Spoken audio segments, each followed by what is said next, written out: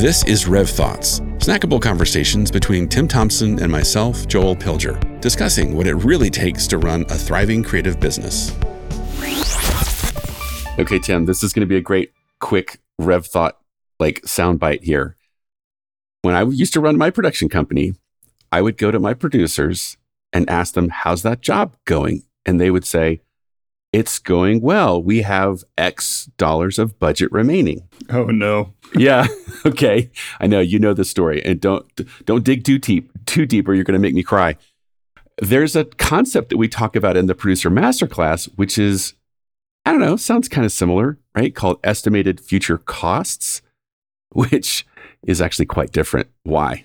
Yeah. Simply put, budget remaining means when you started a project, you had a budget and you're doing simple math. I've spent on a $10,000 budget, I spent $6,000. There's $4,000 of the budget remaining, as if that's what the goal is to spend all $10,000, or as if every decision you can make always fits within that perfect little pocket of the original budget. Right. And what we know is you actually aren't able to make a perfect plan at the beginning of a project. You have to put parameters together, create some expectations, but you really are navigating through a project from beginning to end and constantly making new calculations to get to the end.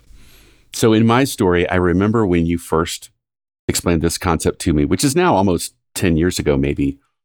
And it was that moment of, I've been running this business for 20 years. And I'm realizing all of the missed opportunity to, I think, have visibility and make better decisions. So what does it look like when someone actually implements an estimated future costs concept or principle? Yeah, some of the answer is in the title, right? An estimated future cost is to say, hey, now that the project's gotten started and we know what we know now, we're halfway through the project and we understand something new, something has changed, that understanding of the original budget or the original estimate is going to change now, and we're going to recalculate. We're going to think through it, and we're going to create a new projection of what it takes to finish the project. Here's the good news. Often throughout a project, there are moments where the scope has changed so much we're beyond the original budget, even the total award. And if we look ahead enough and we can see what that estimate is, we can start right now making changes, working with the client, getting overages, cutting back some expenses, so that by the time we finish, we've actually landed that project and finished on budget and on schedule and on time, and everyone's happy. If we don't estimate until after the project's delivered, all you wanted to do is say, well, I hope I'm lucky. I hope there's something left over when I'm done. And you are just wishing you made the target. And I believe most pushback I get when I first introduce this idea is that the producer thinks more work.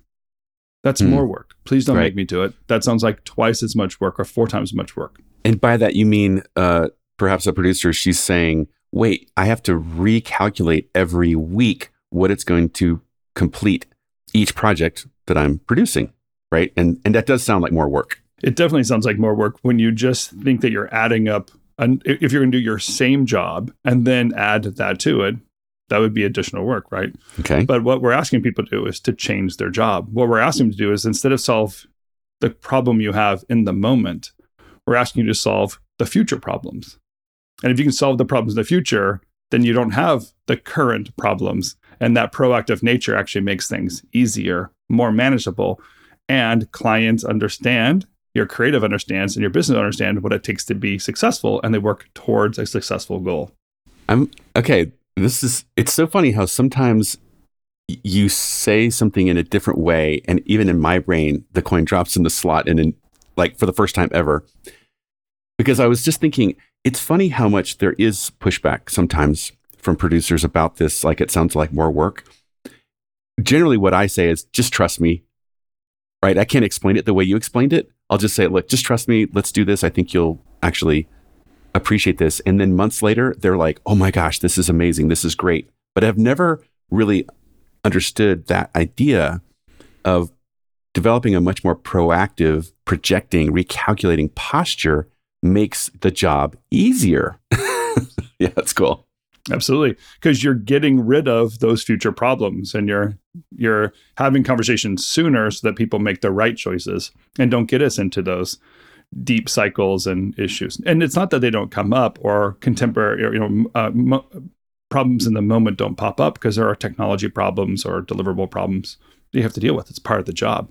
But to remove some of the ones you could by just thinking through the process over and over on routine, we'll say, like over and over throughout the project, is the right way to get it done. Yeah, I'm thinking of that feedback loop that a lot of producers fall into, where they are so responsive, they're so reactive, they are always on top of the current crisis. And there's a feedback loop there. It feels good to save the day every day, but there is a better way, I think we would submit. You're talking about one of the deepest holes of being a producer is knowing that you're coming to the rescue gives you the best sense of value, and you want that to be the greatest value. And I'm telling you, if you're a producer listening to this, please get out of that cycle. You are actually just creating chaos for yourself and others. A peaceful workplace is a good workplace. So it's not just estimated future costs. We should just say estimated future problems. And a great producer understands estimated future problems, is managing those problems, reconciling those costs, and finding solutions before they ever show up. So my goal is be the Maytag repairman of production. Make it work so well, no one even realizes the problems that are there. And for you, it seems very peaceful. Estimated future problems. That's a good rev thought.